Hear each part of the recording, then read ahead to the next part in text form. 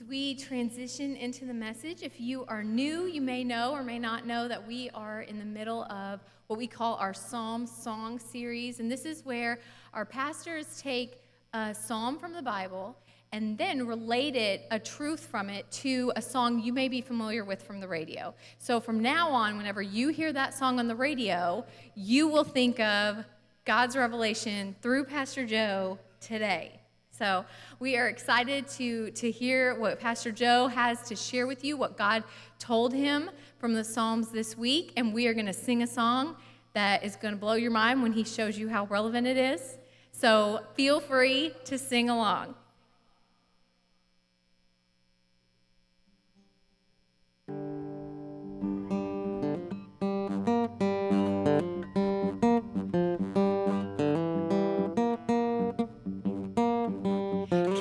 Road 233 under my feet. Nothing on this wide rock but little old me. I've got 2 miles till he makes bail, and if I'm right, we're straight for hell. I'm going home, gonna load my shotgun, wait by the door and light a cigarette. He wants to fight, well now he's got one, 'cause he ain't seen me crazy yet. Slap my face and he shook me like a rag doll. Don't that sound like a real man? I'm gonna show him what a little girl's made of, gunpowder and lead. Well, it's 10:30, another 6-pack in, and I can feel the rumble like a cold black wind. He pulls in the drive and gravel flies, but he don't know what's waiting here this time. Hey, I'm going home, gonna load my shotgun, wait by the door and light a cigarette. He wants to fight, well now he's got one, 'cause he ain't seen me crazy yet. Slap my face and he shook me like a rag doll. Don't that sound like a real man? I'm gonna show him what a little girl's made of, gunpowder and lead. His fist is big, but my gun's bigger. He'll find out when I pull the trigger. I'm going home, gonna load my shotgun, wait by the door and light a cigarette. He wants to fight, well now he's got one, 'cause he ain't seen me crazy yet. He slapped my face and he shook me like a rag doll. Don't that sound like a real man? I'm gonna show him what a little girl's made of, gunpowder and lead. Yeah, gunpowder and lead.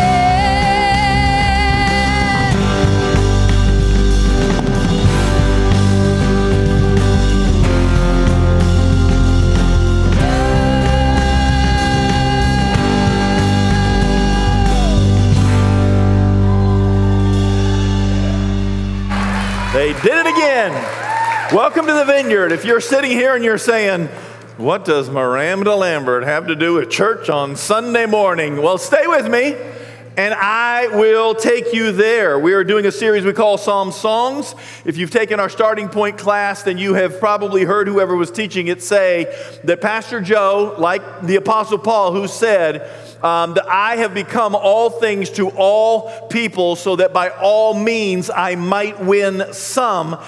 On this side of sinning, I will do all things that I can dream up and do to find a way to make that scripture click in your head so that the next time you're out and this pops on the radio at the Walmart, or if it comes across your radio in your vehicle, all of a sudden you're going to go, oh yeah, I remember when that was in church and I thought, what's Miranda Lambert doing in church? And then Pastor Joe opened up Psalm 109 and it made all the sense in the world. What a song. I want to talk to you about revenge. I want to talk to you about vengeance. And now some of you are going, oh, that's why you picked a country song. Because come on, seriously, country music is full of I'm going to get you back songs, aren't they? Come on. What about Carrie Underwood before he cheats? Carve my name in his leather seat. Yeah, come on. I'm going to get him back, right? What about A Boy Named Sue? Huh? Let's go Johnny Cash. I'm looking for Dad because I'm going to get him back, all right? What about Loretta Lynn if I go really old school, going to Fifth City?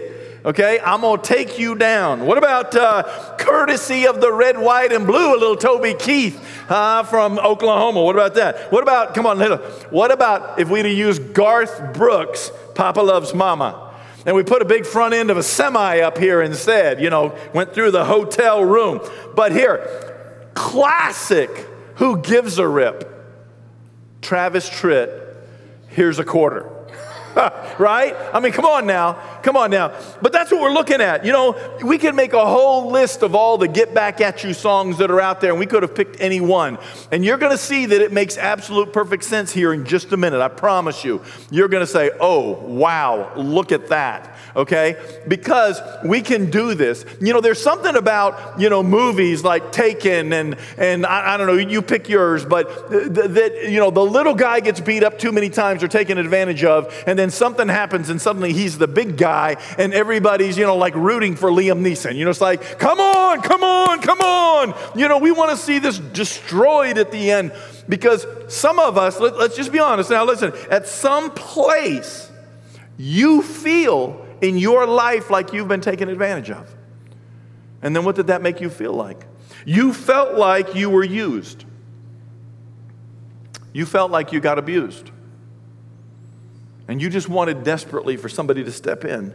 You felt like you were ignored. You felt like you were not valued. Or maybe you were just really hurt by somebody in a really significant, powerful way.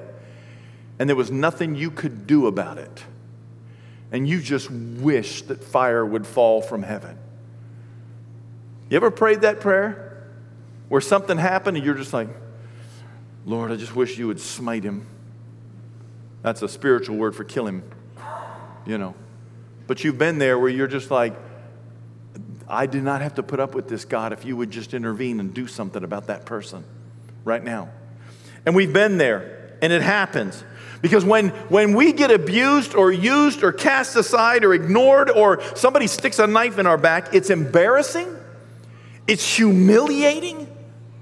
It ends up being shameful and frustrating because there's nothing you can do. What else would you throw out there that it makes you feel like?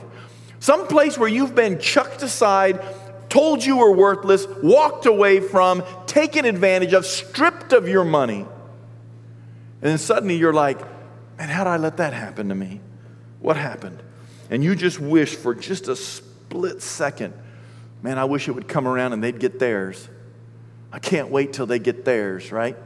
Can't wait till they get theirs. Or if I could just have superpowers for a couple of minutes, Lord, I would take care of this. I would just use laser eyes and cut them in half. That's just the way it would be. Or, God, won't you send somebody in here so I don't have to do it, but to mop the floor with them? Because I feel like a little person and they're too big for me. What about that? Truth be told, we all feel like that at some point. And so did David when he wrote Psalm 109. I want you to look at the words. David, he's that songwriter, right? When he writes Psalms, he's like, we're going to church. We're going to see God. We're going to safely abide under his wing. It's going to be wonderful. Look what he says in this Psalm. It's Miranda Lambert.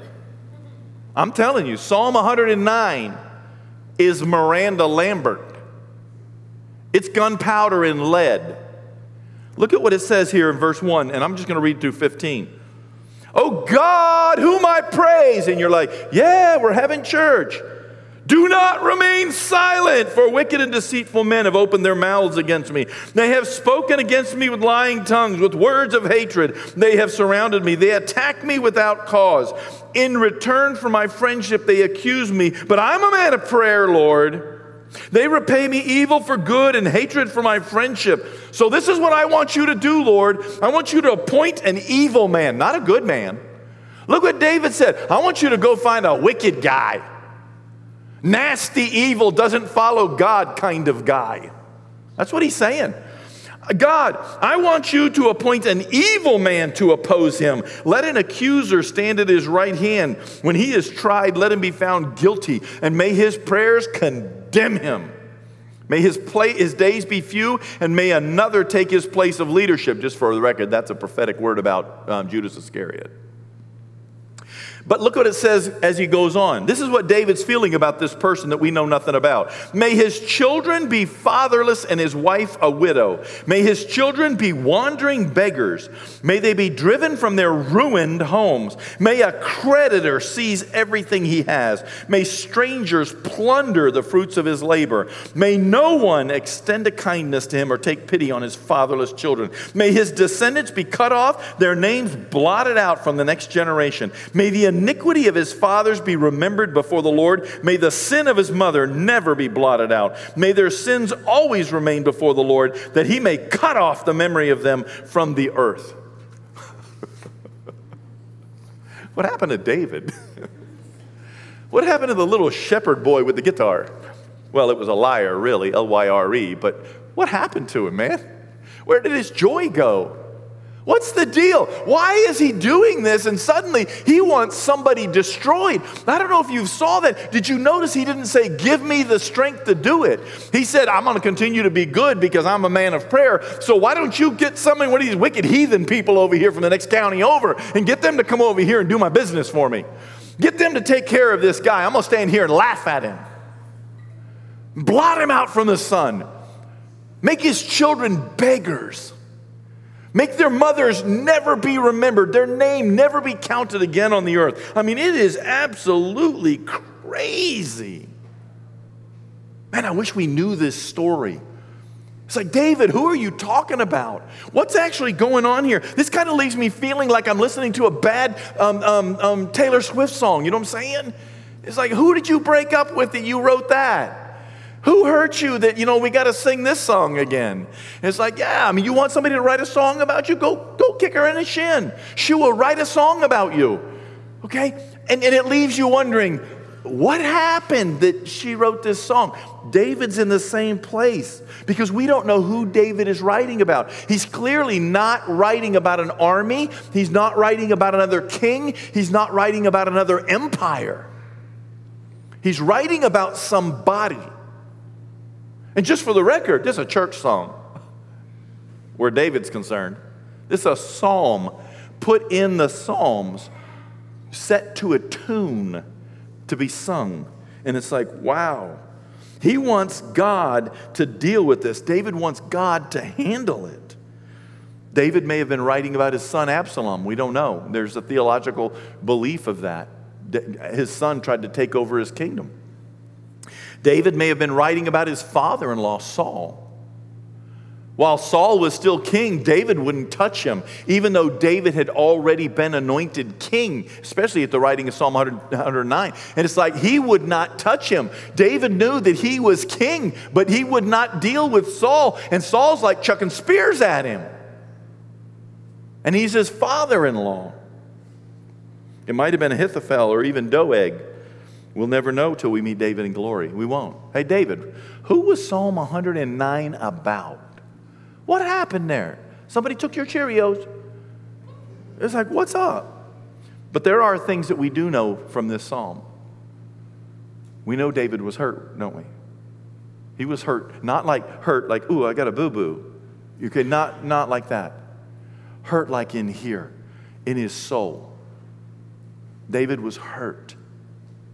And he was hurt bad. By whoever this was, it was deep. It wasn't about a battle he lost. He wasn't crying to God, this king whooped me and sent me home with my tail between my legs. It wasn't about somebody calling him names. It was about somebody that he trusted. That stuck a knife right in his back. Right when he thought he could trust this person, believe in this person, whatever it was, we don't know. But this is the kind of hurt that takes place when you give your soul to somebody in a relationship of friendship or even of marriage, and somebody sticks that knife in it. It's the hurt that comes when somebody takes a relationship for 10 or 15 years and kicks it to the curb and says, I never liked you anyway.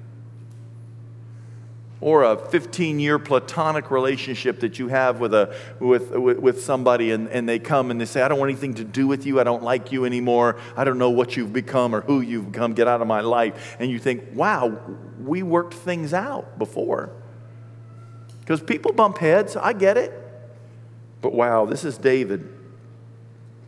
This is the hurt that takes place when your marriage falls apart. This is the hurt that takes place when close family members don't agree with your politics, don't agree with your Jesus, don't agree with the way that you're raising your kids. I've seen it all. They don't want to be around you. They don't like you. Get out of our lives. You're not the person that we thought you were going to be. You're not doing something for me. In any case, this was a close friend. And David was a man with close friends. David had a friend. His name was Jonathan. He was the king's son.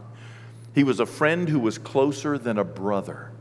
They loved each other. They traded clothes. I mean, like warrior clothes, shields and ephods and weapons and things like that, just to seal their friendship. They made a covenant with each other. Jonathan, even though he was the heir apparent to the kingdom of Israel, he knew that Samuel had come and anointed David, and so he had lost out. He was not going to be king. But his friend David was going to be, and he cared and loved David very much. There are people that will tell you that was proof of their homosexual relationship, and I'm here to tell you there is nothing in the Scripture to support that. Nothing. There are friends that can be closer to you than a brother is. And David had one of those relationships, and there it was. Man, they were close. What do you do with your vengeance when somebody hurts you like that? What do you do? Jesus tells us in Matthew 5 what to do with our hurts and stuff when we've been hurt. He tells us what to do with it. He puts it there, and then it's a matter of what are we going to do with it. But he lays it out. Now let me just share with you. Matthew 5, 6, and 7 are what we call the Sermon on the Mount. And it is the core of who Jesus is. And listen, following Jesus means that we follow the teachings of the Christ, Jesus the Christ. So when we say we're Christians, what we mean is we follow the teachings of Jesus. And if we want to know what Jesus says to do with our hurts and our pain, then we come to Matthew 5. We come to the Sermon on the Mount and begin there. Because everything else, believe it or not, supports these 3 chapters in the Bible. And this is what Jesus says. You've heard that it was said, love your neighbor and hate your enemy. But I tell you, love your enemies and pray for those who persecute you, that you may be children of your Father in heaven. He causes his sun to rise on the evil and the good, sends his rain on the righteous and the unrighteous. If you love those who love you, what reward will you get? Are not even the tax collectors doing that? And if you greet only your own people, what are you doing more than others? Do not even the pagans do that? Be perfect, therefore, as your heavenly Father is perfect. Now, I don't know about you, but it is an absolute natural instinct, a natural humanity for us, that if somebody comes up and kicks you in the shin, you kind of kick them back. If somebody pushes you, you push them back. That's our flesh. That's our humanity. And believe it or not, God is telling us as Christian people, we are to fight against that human inclination. I'll show you how ingrained in you it is. We have a child. It's a he child. I'll at least go there with you. It's a he child. And when this he child was a toddler and in a diaper, still in a diaper, my wife went off to a prayer meeting somewhere with some ladies in the middle of the afternoon. They would get together for Bible study, and there was another he child there in a diaper, but he was bigger than my he child. He was older than my he child. And my he child is the most laid-back, easygoing, loving person in the world. And as my child was going down the hallway, my wife tells me, the other he child who lived there was coming the other way, bumped into my child, knocked him on his little diaper, and kept right on going because they're both toddlers. She said our he child jumped up off the ground and went after that other kid. I'm talking about somebody under 2 years of age is lunging at another child because of the unfairness that kid knocked him down. How can they know this? Except that there's something ingrained inside of us. I said, well, what happened? Because I do want to know the rest of the story. I said, did he clobber him? She said, no, I got to him just in time. She said, but he was going to take that kid down. He's barely 2 years of age. He's barely talking. And there's something inside that says, if you push me, I'm going to push you harder. If you hit me, I'm going to hit you harder. But it was Jesus that said that somebody smacks you on the right cheek, turn to him the other one. I don't like that teaching. I don't either, because it hurts. The question is, are you a follower of Jesus or not? Not do you like what he said, because that's what it comes down to. How do we handle it? In the book of Romans, Paul writes to the church in Rome. Remember, occupied. Israel is occupied by Rome. Paul finds himself in Rome. Paul writes a letter to the church in Rome, and he says, don't take revenge, my dear friends, but leave room for God's wrath. For it's written, it's mine to avenge. I will repay, says the Lord. There's a place there to say, God, I'm giving it to you. I'm giving it to you. What we do, thought for you, what we do with our hurt reveals our maturity. How many times in the last year have you seen on social media all kinds of cryptic things typed up because somebody got hurt somehow and you don't have a clue because they're not going to tell you because they think that that would be gossip, so they're going to do everything they can to get you to ask, what? And there's like 800 people that posted and said, oh, you're the best person ever. Who hurt you? Who hurt you? Who hurt you? Who hurt you? They're not going to tell you. They're just going to use social media to try to get the attention that they want. What you do with your hurt reveals your maturity, okay? Or do you share it around? Do you go to everybody and say, well, you know what they did to me? Do you know what they did to me? Do you know what they did to me? Do you know what they did to me? Or do you approach that person like we're called to do in Scripture? If somebody hurts you, if somebody offends you, you go to them. Not to social media, not to everybody else. Look what Jesus says in Matthew 18. If your brother or sister sins against you, go and point out their fault. If somebody hurts you and offends you, go sit down with them one-on-one with nobody else around and say, listen, I need to talk to you. When you did this, I felt hurt. You don't start it by saying, you hurt me and you did this. Because they don't have a clue. Or they do and they need to be held accountable, but still, we got offended by what they did to us. We got hurt by what they did to us, and we need to own our part. I was offended when you did this. So if your brother or sister sins against you, go and point out their fault just between the two of you. If they listen to you, you've won them over. But let me show you what church community is supposed to look like. Okay? But if they won't listen to you, then take one or two others along so that every matter may be established by the testimony of 2 or 3 witnesses. If they still refuse to listen, then take it to the whole church. And if they refuse to listen to the church, then treat them as you would a pagan or a tax collector. Truly I tell you, whatever you bind on earth will be bound in heaven. Whatever you loose on earth will be loosed in heaven. So you see what's going on. If somebody hurts you, go sit down and say, listen, I was hurt by this. Give them a chance to say they're sorry. Give them a chance to work it out. If they won't listen to you, take somebody, a witness, so it's corroborated by 2 or 3 witnesses. That means it has to be somebody who saw it. Take them with you and sit down with them and say, this is what happened. If that doesn't work, then you take it to the church leadership. And if that doesn't work, then you begin to put them over there, because sometimes there are people that will continue to hurt you. And this scripture is saying you need to treat them as somebody who's not saved. Heathen, pagans, how does it say it? Treat them as a pagan and a tax collector. Both terms specifically for sinners, not people saved by the grace of Jesus Christ. At some point, you will have to take some of your closest friends, people that don't like the direction that Jesus is taking your life, and you will have to put them outside the circle. And if they get super ugly about it, then you're going to see that they're revealing whether Christ lives inside of them or not. And we have to be willing to do that, because sometimes that's the only option available to us. But what do you do with a friend of yours who got hurt by somebody else? Because that says something about our immaturity, if I can just be that direct about it. Do we take offense for other people's offenses? See where I'm going with that? It's like if somebody makes them mad and they come and say, that person made me mad, do you go and say, well, you made my friend mad, so I'm going to be mad at you now? We're not called to do that. Believe it or not, that is actually immature. And we're not called to be like that.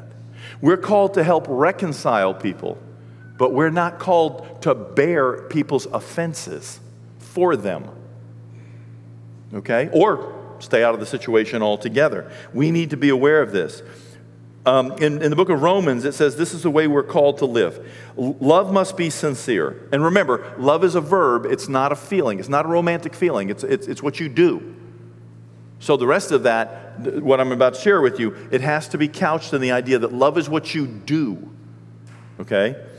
Love must be sincere. Hate what is evil. Cling to what is good.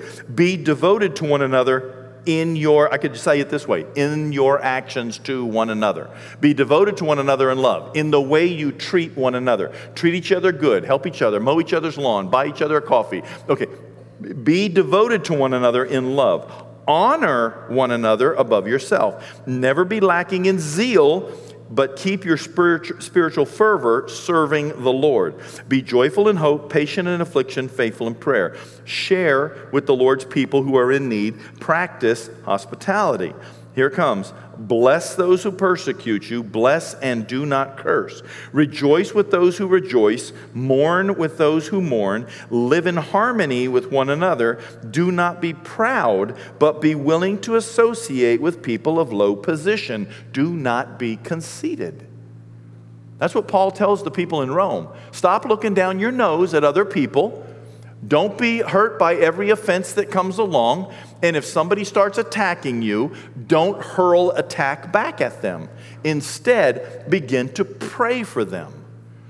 Because here's the deal. If the Holy Spirit can change that person, you've won a friend. You've made a friend. If not, you want God to move them out of your circle. And that's not wrong. There is nothing wrong with that. Verse 17, do not repay evil for evil. Don't do it. Be careful to do what is right in the eyes of everyone. If it is possible, as far as it depends on you, live at peace with everyone. Inasmuch as it lies within you, the scripture says, be at peace with all men. That's where I first memorized that scripture in King James. Inasmuch as it lies within you, be at peace with all men. What that means is Paul understands it's not possible. Everybody's not going to like you. And some aren't going to like you just because they don't want to. Some aren't going to like you because somebody else doesn't like you, because they're carrying their grudge for them. And that's not where God wants you and I to be. And then it goes on to say, do not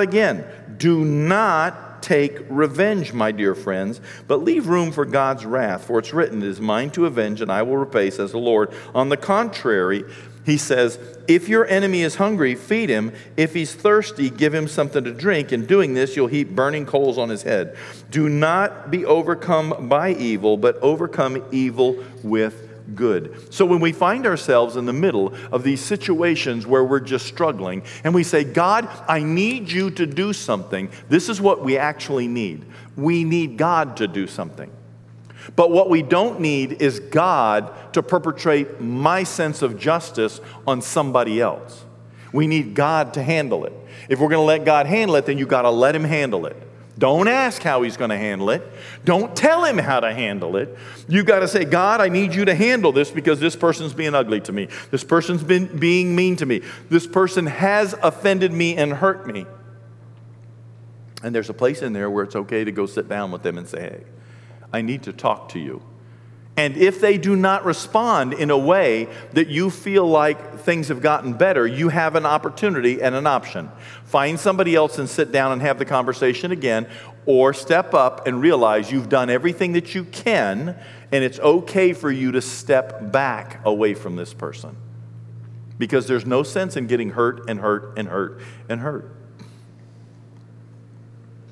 So what does God say in the book of Romans that you and I are to do when we're offended, when we're hurt, when somebody does something to us? Number one, give it over to God.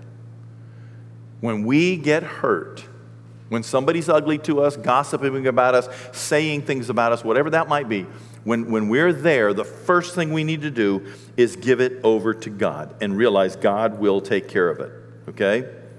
We've got to remember that if we will draw near to God and if we will trust God, we can trust Him to be God. Paul reminds us as he writes in 1 Corinthians 13 that love does not dishonor other people. Love is not self-seeking. It is not easily angered. It keeps no record of wrongs.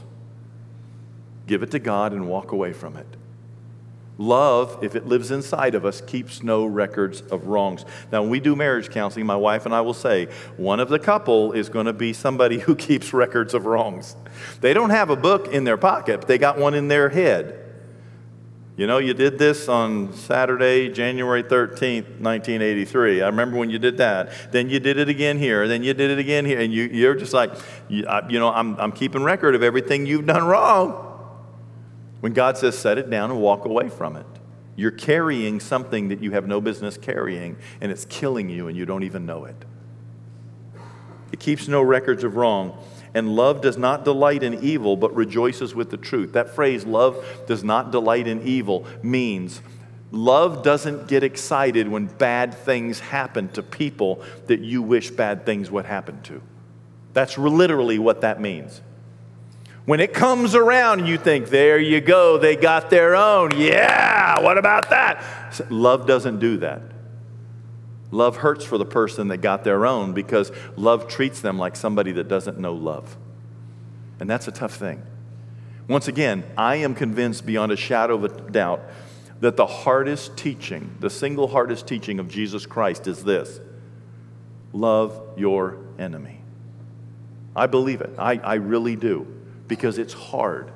When we get hurt by somebody and we want to lash back out, it is hard not to. First thing you do is you give it over to God. Okay? Sometimes we think that if God will just smite them, we'll feel better. I just want you to know that that is a lie that the devil sells you. Don't buy it. Okay? Second thing, be zealous, but don't lose your spiritual fervor. Okay? Feel the fire. Let the fire drive you, but let the fire drive you in understanding that people don't understand love. They don't know love. And we've been called to be that kind of a people. And we have to be overcomers. We've got to keep our zeal going.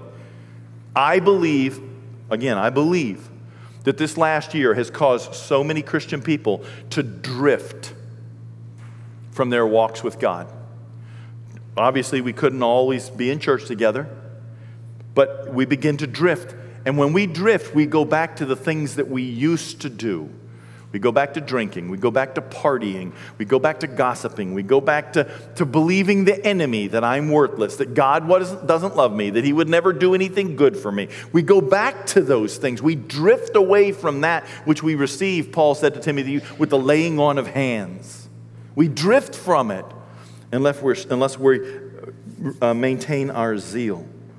It was Jesus Himself speaking in Revelation 2 and 3 that said, to him who overcomes, he who overcomes, to him who perseveres, to him who overcomes, he who overcomes, him who overcomes, to him. 7 churches full of Christian people, 7 times He said, you have got to persevere in my teachings, in following me until the day you die. And I'm just going to tell you, I'm one of those guys that finds himself struggling. Then I have to get up and I have to apologize and I have to say, I'm sorry, Lord, and I have to go make it right with whoever I need to, and then I have to keep going.